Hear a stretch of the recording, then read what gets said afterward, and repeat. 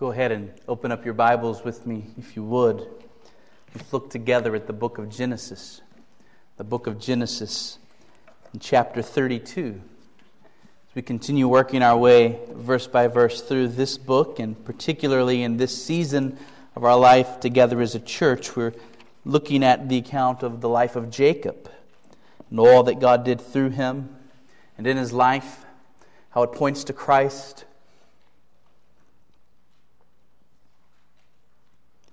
Genesis chapter 32 is where we're going to be this morning.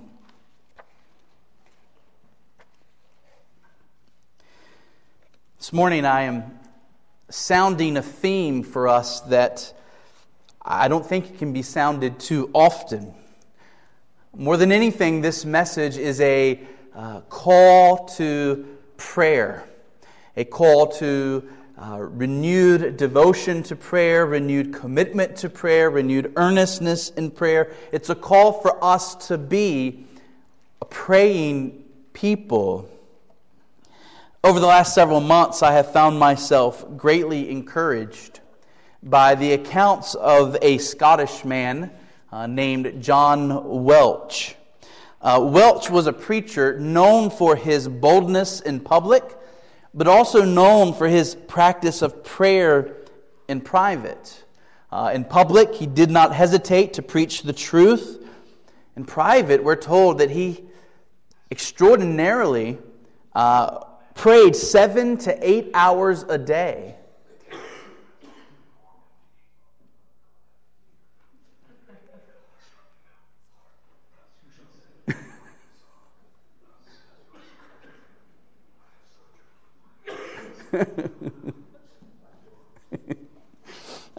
In public, I'm sorry. I heard somebody else preaching. I didn't know what to do.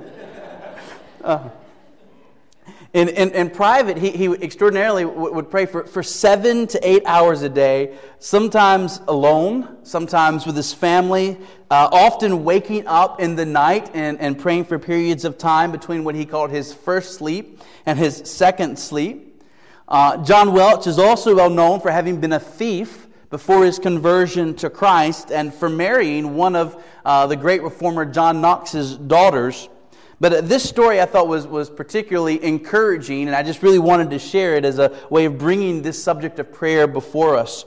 For a time, John Welch served as a minister in a village in France.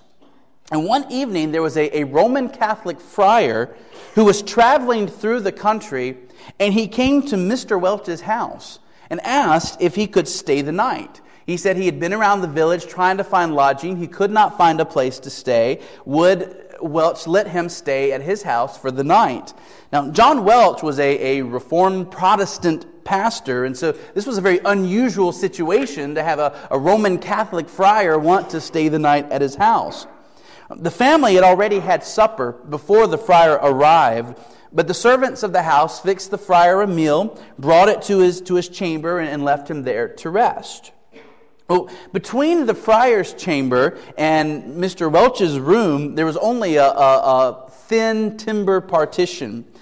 And after having been asleep for a while, the friar awoke in the middle of the night, and he heard whispering.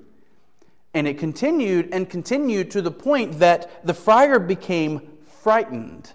What was this sound that he was hearing? Well, the next morning, while he was walking in fields around the village, the friar met one of the locals of the village who struck up a conversation with him and asked him, "Where did you spend the night last night?" And the friar answered that he had lodged at the home of the local Huguenot minister. Remember, at this time, most Protestants were either Lutherans following Luther or Reformed following Calvin. So the Reformed folks in France were called Huguenots. A lot of them ended up coming to North Carolina. We have a rich Huguenot history, nothing to do with the story. So the Reformed folks in France were called Huguenots, and the friar stayed the night at this Huguenot pastor's house. And so the friar told this man, "Well, I stayed at John Welch's home." And when the local man asked the friar how his night had been, the friar responded, "It was terrible. It was the most awful night of my life." He said, I've always heard that there are devils haunting those Protestant ministers' houses, and now I'm persuaded that there was one in the house last night. He said, I am convinced that the whispering I heard was the minister and the devil conversing together.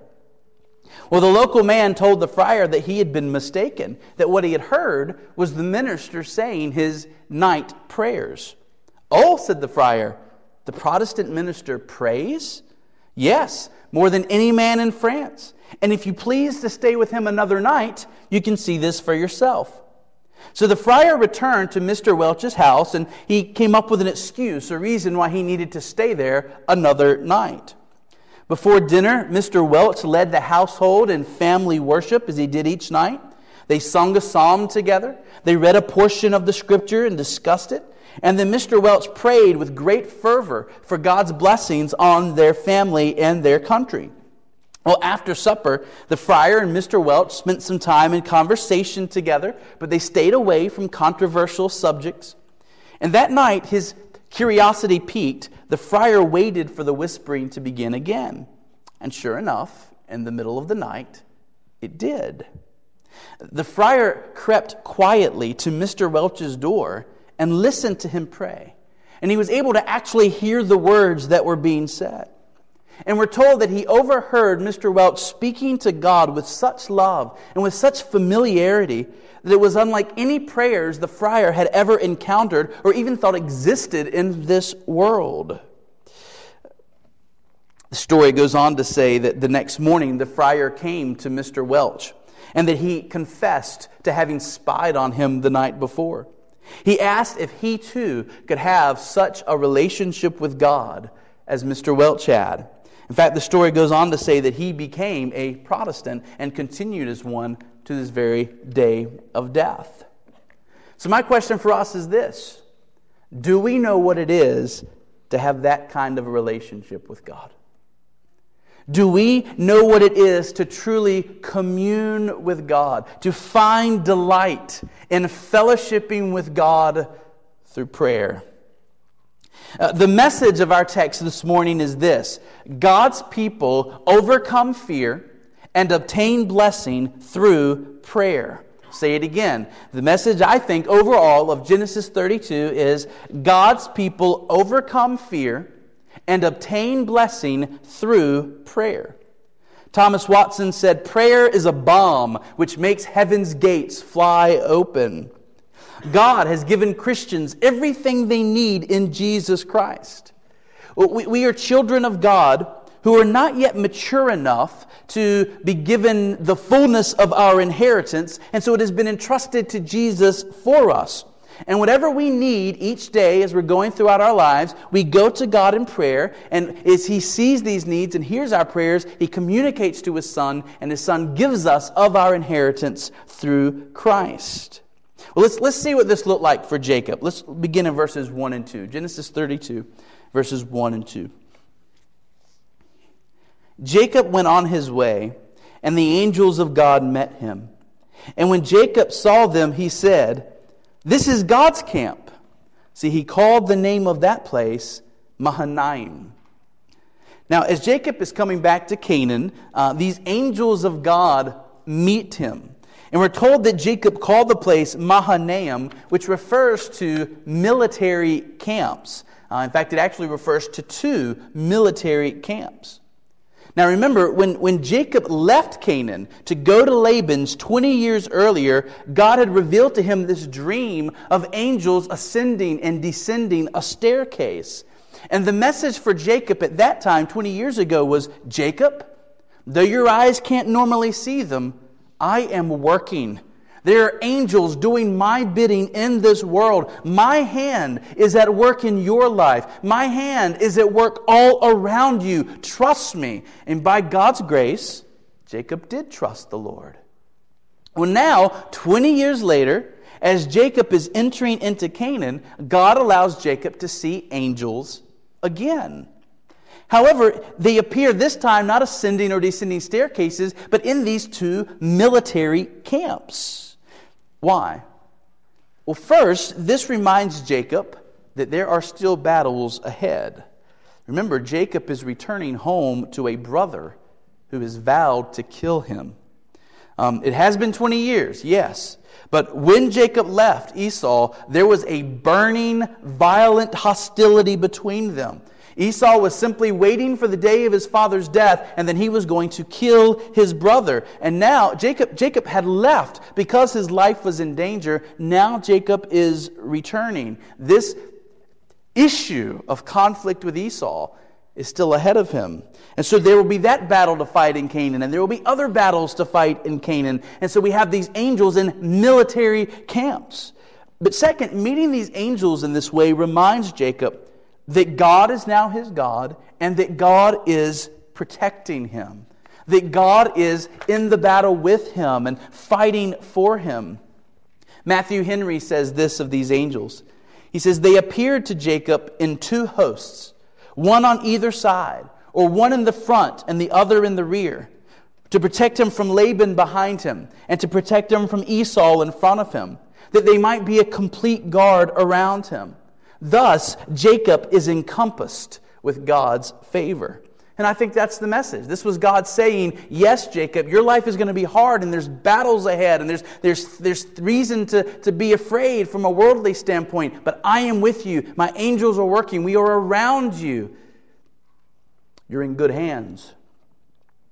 Well, what has God told us who are his children about our futures? Has God told us that our lives will be trouble-free? Of course not. No. But he has said that he will be with us. And that if he is for us, who can be against us? That our God who began this good work in us will bring it to completion at the day of Christ Jesus. So let the world and let Satan, let even our flesh do what they will to harm us. God will bring his children safely to heaven. So this is a word of comfort. Take comfort, Christians. Your God is with you. Now, look at what happens next. Verses 3 through 8. Verses 3 through 8. And Jacob sent messengers before him to Esau his brother, in the land of Seir, the country of Edom, instructing them, thus you shall say to my lord Esau, thus says your servant Jacob, I have sojourned with Laban and stayed until now. I have oxen, donkeys, flocks, male servants and female servants. I have sent to tell my Lord in order that I may find favor in your sight. And the messengers returned to Jacob, saying, we came to your brother Esau, and he is coming to meet you, and there are 400 men with him. Then Jacob was greatly afraid and distressed. He divided the people who were there with him, and the flocks and the herds and the camels into two camps, thinking, if Esau comes to the one camp and attacks it, then the camp that is left will escape. So Jacob is not the same man from 2 decades ago, right? We remember deceitful Jacob. We remember the wickedness of his heart, and he's still a sinner, and he's still going to make mistakes, and he still has his struggles, but he is a different man. And he is a man who now longs to be reconciled to his brother. He wants to make right the wrongs that he did 20 years ago. We see the change that's happened in Jacob's life in 2 places. First, in the fact that he calls Esau my lord Esau.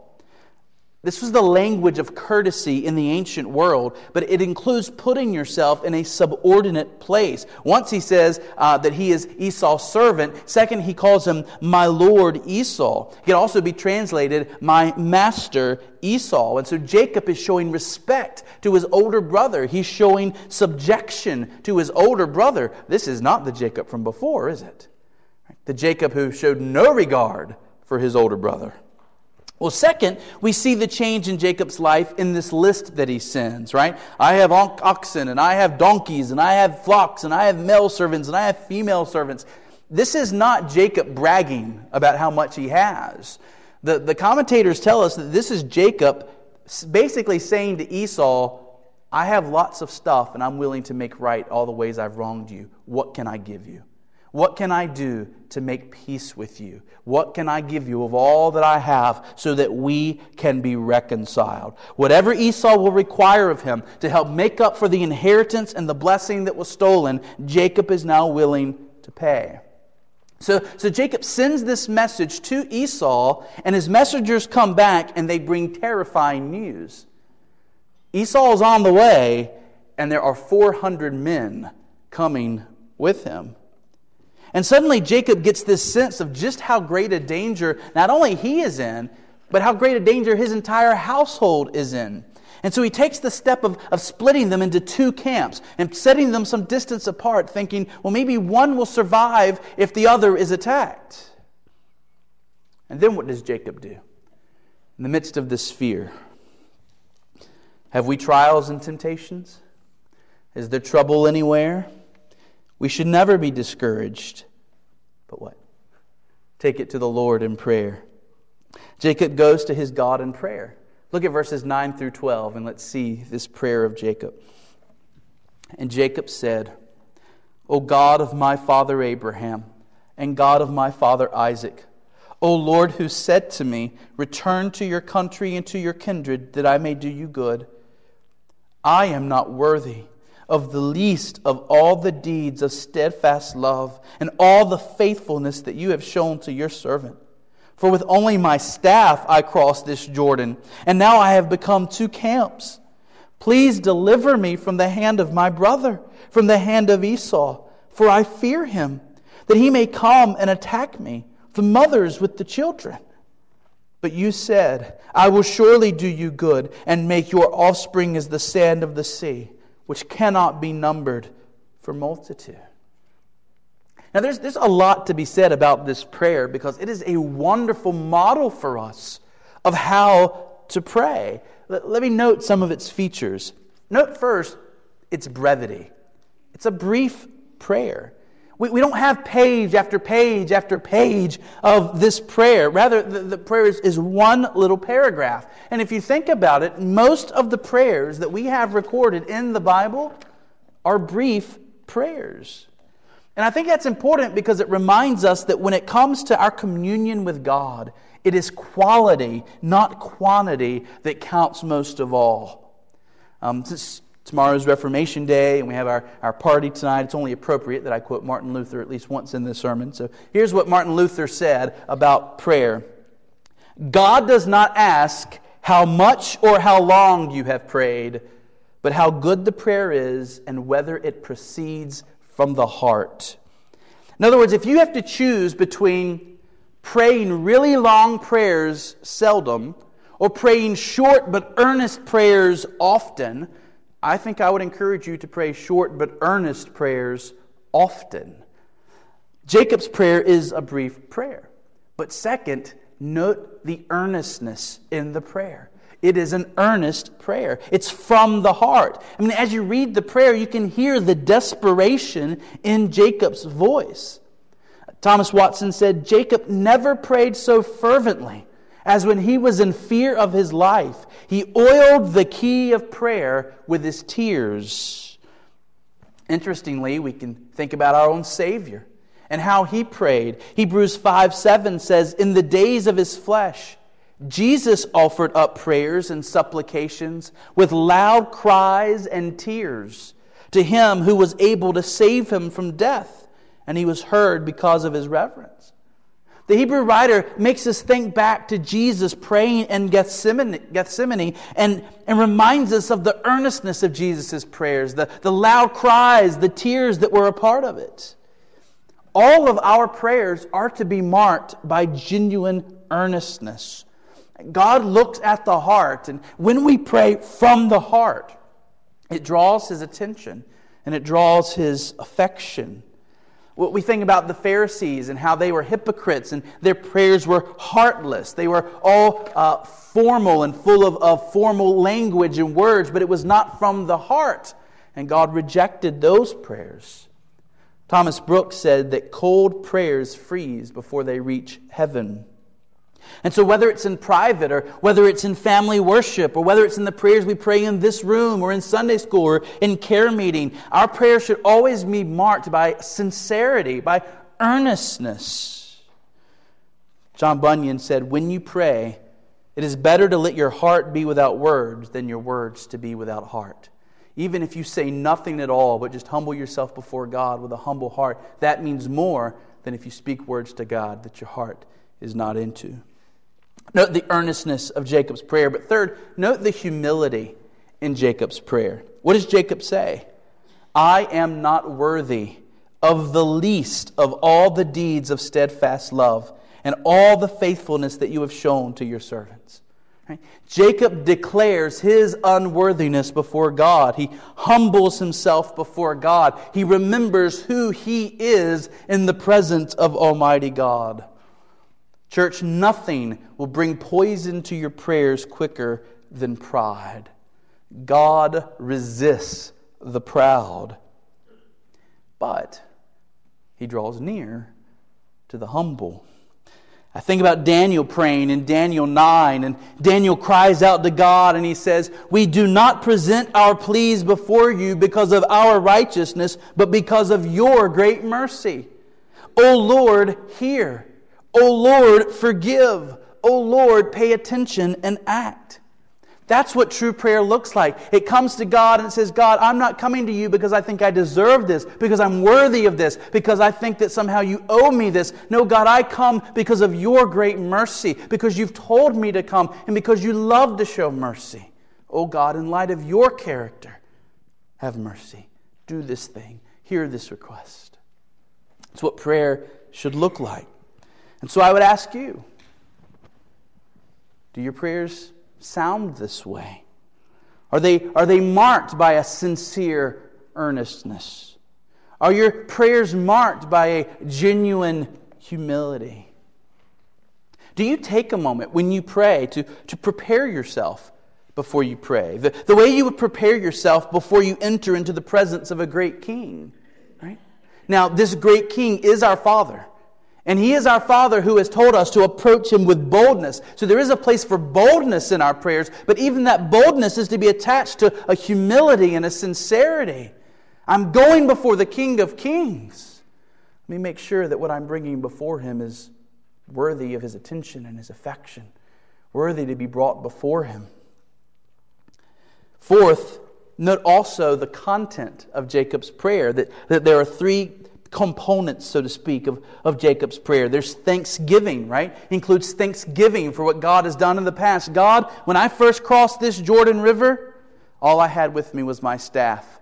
Now, Father, 20 years later, I'm coming back across this Jordan River, and look, I've become 2 camps, right? And so there's this praise of thanksgiving. I'm not worthy of this, God. Thank you for your past kindness to me. But then also notice that he includes petitions. He comes to God with requests. He prays for himself, deliver me from the hand of my brother Esau. Right? And he prays for others, right? I'm afraid that they're going to come not only kill me, but they're going to kill my household. He's going to kill the mothers with their children. And so he brings requests to God on behalf of himself and on behalf of others. And then after thanking God and praising God, bringing his request before God, I love this, he closes by clinging to a promise of God. He prays God's promise back to him, right? He ends with this expression of faith.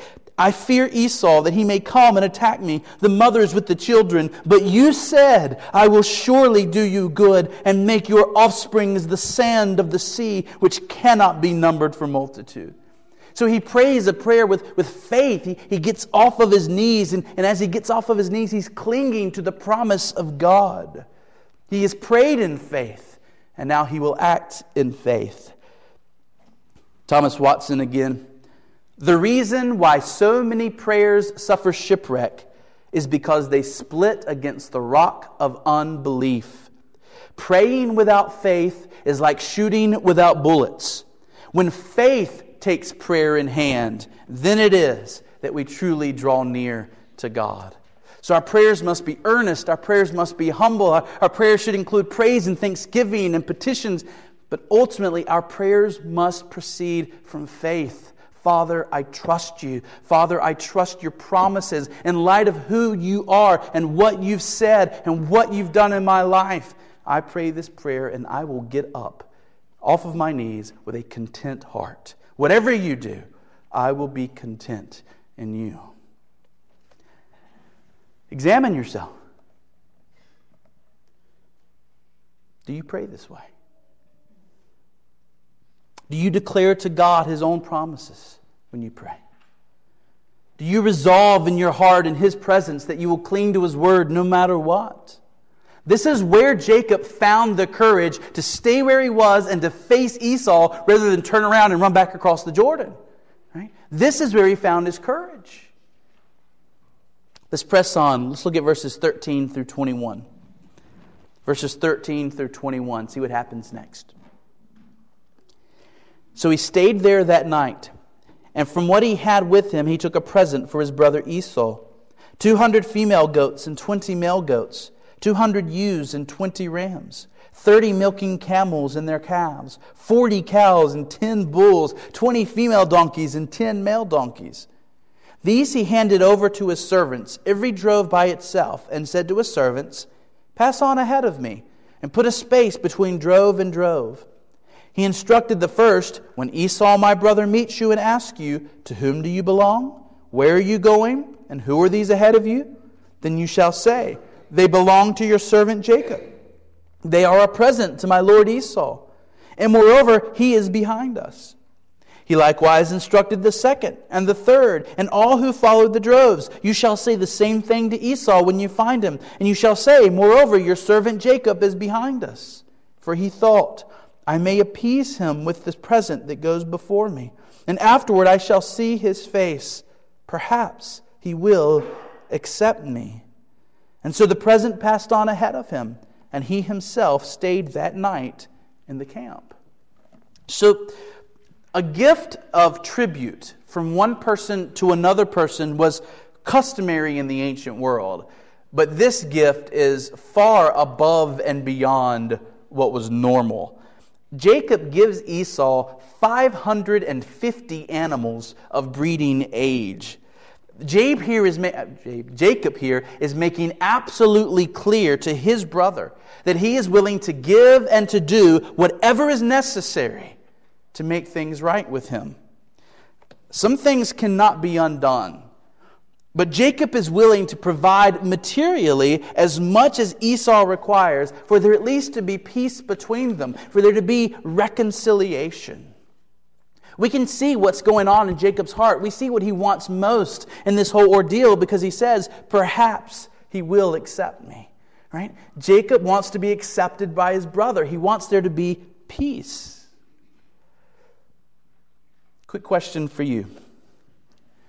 Is there anyone in your life that is at enmity with you because of something you've done? And have you done what you can to make peace with them? Have you done all you can on your part to strive for reconciliation? This is the way of Christ, who made reconciliation between us and God. And you remember his words, "Blessed are the peacemakers, for they shall be called sons of God." Is there anyone in your life with whom, in obedience to God, you need to go and make reconciliation? You need to fight for peace in that relationship. Let's look at the incredible thing that happened in verses 22 through 32. Beginning in verse 22.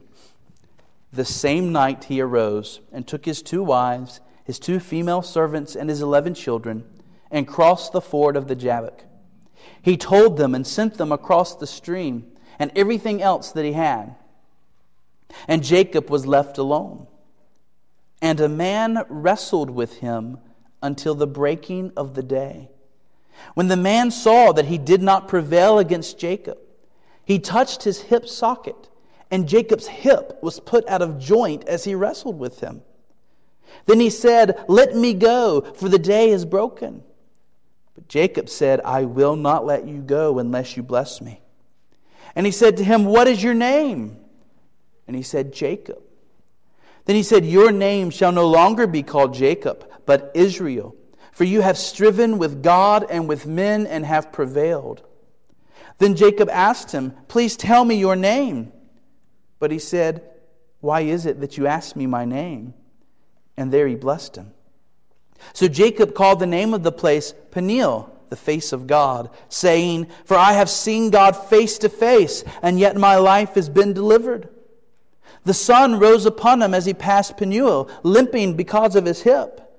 And therefore to this day the people of Israel do not eat the sinew of the hip socket, because he touched the socket of Jacob's hip on the sinew of the thigh." And so we have Jacob alone on the night before he will actually go and meet his brother Esau face to face. 20 years have passed. Will Esau kill me? Will Esau attack me? Will we exchange hostile words? Will there be an argument? Could there be peace? All of these things are certainly going through Jacob's heart, through Jacob's mind. There's fear mixed with a desire to trust the Lord, and all of these things happening. And suddenly this man comes upon Jacob and begins wrestling with him. Now, he's more than a man. For by the time he leaves, Jacob is convinced that this is a theophany. This is God himself appearing in the form of a man. Indeed, there's very good reason to believe that this is the pre-incarnate Lord Jesus Christ appearing as a man, wrestling with Jacob. And when the man leaves, Jacob says this, I have seen God face to face. Now notice that the wrestling match takes place at night. It appears that these men wrestled for hours and for hours through the night. Darkness was all around them. Nighttime was associated with meditation and looking into oneself and to coming to grips with fears. And so you can just imagine the thoughts going through Jacob's mind as he wrestles with this man literally for hours. After all that he's been through in the past and everything that's on his heart and mind about tomorrow, and he's wrestling with this man. The match is a draw until the man touches Jacob's hip socket and puts his hip out of joint. I think it's safe to say that most people there would have stopped wrestling immediately. I know many of you in this room have experienced the pain involved in having your hip come out of joint. But in this moment of pain, Jacob refuses to let the man go. By now, he's already figured out that he's wrestling somebody unique, somebody special, somebody powerful and important. And he says, I will not let you go unless you bless me. And the first blessing he receives is a new name. He will now be called Israel.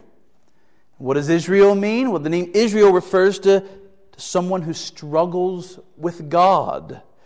This is an appropriate name for Jacob. How much more an appropriate name for the nation that's going to come from Jacob, right? They will be called Israel, and their history will be a history of struggling with God, struggling to be faithful to Him, struggling not to turn away from Him. Israel means one who struggles with God. So when Jacob hears this name, it immediately grabs his attention, right? Are you saying I've been struggling with God?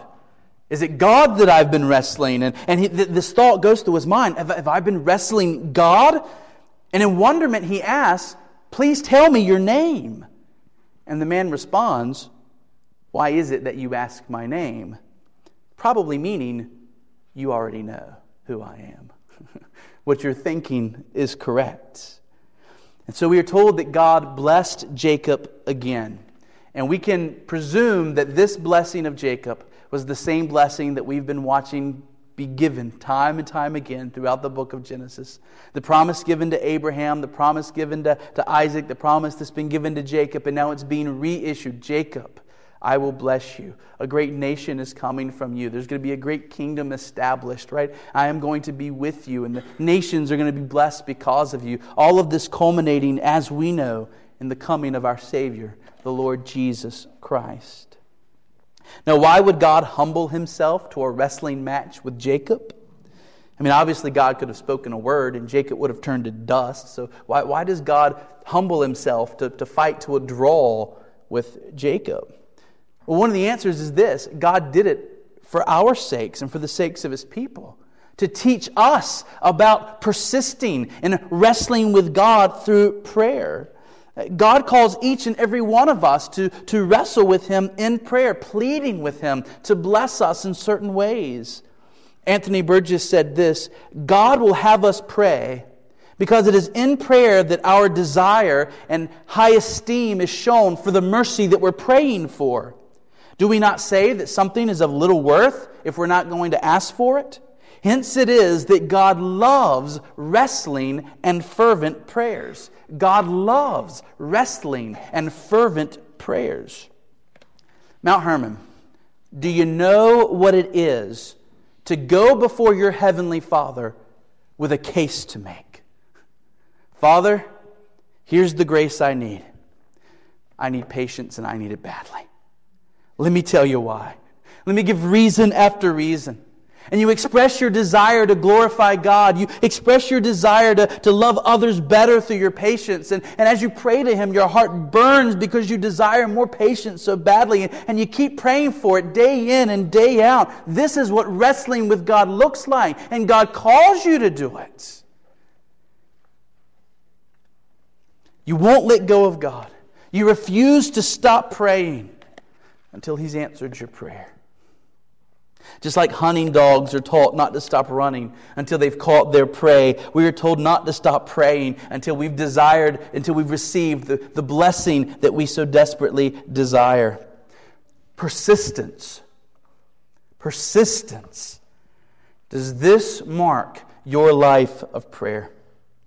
Can you point to requests in your life that you've been bringing before God's throne for years?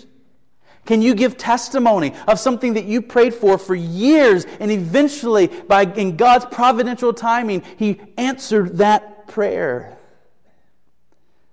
Maybe there's some of you in here this morning, you've been praying for something so long that you've begun to grow weary of praying for it. You've begun to be tempted to give up praying for it any longer. Maybe you feel kind of like Jacob with his hip out of joint. You're about ready to let go of God. Don't let go. Keep wrestling. Keep asking. Keep seeking. Keep knocking. God does see. And when the time is right, if what you are asking truly is a good request in His plan for your good and His glory, you can be sure He will answer. God grieves with His people as they grieve. And He only puts off answering if it's for our good and the good of others. Yes, you may have been knocking for a long time, but at least you can have confidence you are knocking at the right door. God is hearing you. Be persistent. He will answer. Don't stop knocking till He answers. We've mentioned before what this looked like in Charles Simeon's life, how he would take up his Bible in the morning, and he knew that he would need peace in his heart and joy in his soul if he was going to face the trials of his day with godliness. And so he would open up his Bible and he would pray to God, God, I'm not going to get up from this Bible until You've blessed me. And he would pray that each morning, and then he would start reading the Scriptures. And he would meditate on the Scriptures, and he would think about the Scriptures, and he would pray over the Scriptures. And once his heart had been blessed, he would get up and he would face his day with his heart overflowing with joy in God. Friends, what a privilege to be able to commune with God Himself. We deserve God's everlasting wrath, and He has given us this great mercy. This gift has been given to us only by the death of Christ. Jesus bore the wrath of God that His people deserved so that their sins would be forgiven and so that God would be just in opening up His throne room to sinners like you and like me. Friend, every time we pray, we are enjoying a benefit given to us at the cost of the blood of Christ. Here is another reason not to neglect prayer. Jesus died to give you this gift. What a shame to take something purchased at so high a cost and to let it go to waste. Unbelievers in this room, you do not have free access to God. You have not been invited into the throne room the way believers have, because you are still a criminal like the rest of us in here once were. But your sins can be forgiven. And you can have peace with God, and the free gift of prayer can be yours if you turn to Christ. Christ has done everything necessary to bring you to God. Turn from your sins. Stop being the master of your own life. Submit yourself to Christ. He's the best master you could ever have. Far better than yourself. Turn to Jesus. Follow Him. Rest in His love. Rest in His grace. And one of the great benefits that we have when we believe on Christ is that from that moment forward, we get to live for all eternity, able to commune with the holy, holy, holy God who created us. What a joy. Friends, I hope you will hear this as a call for us to redouble our commitment to praying and praying well. Let's pray even now. Let's pray.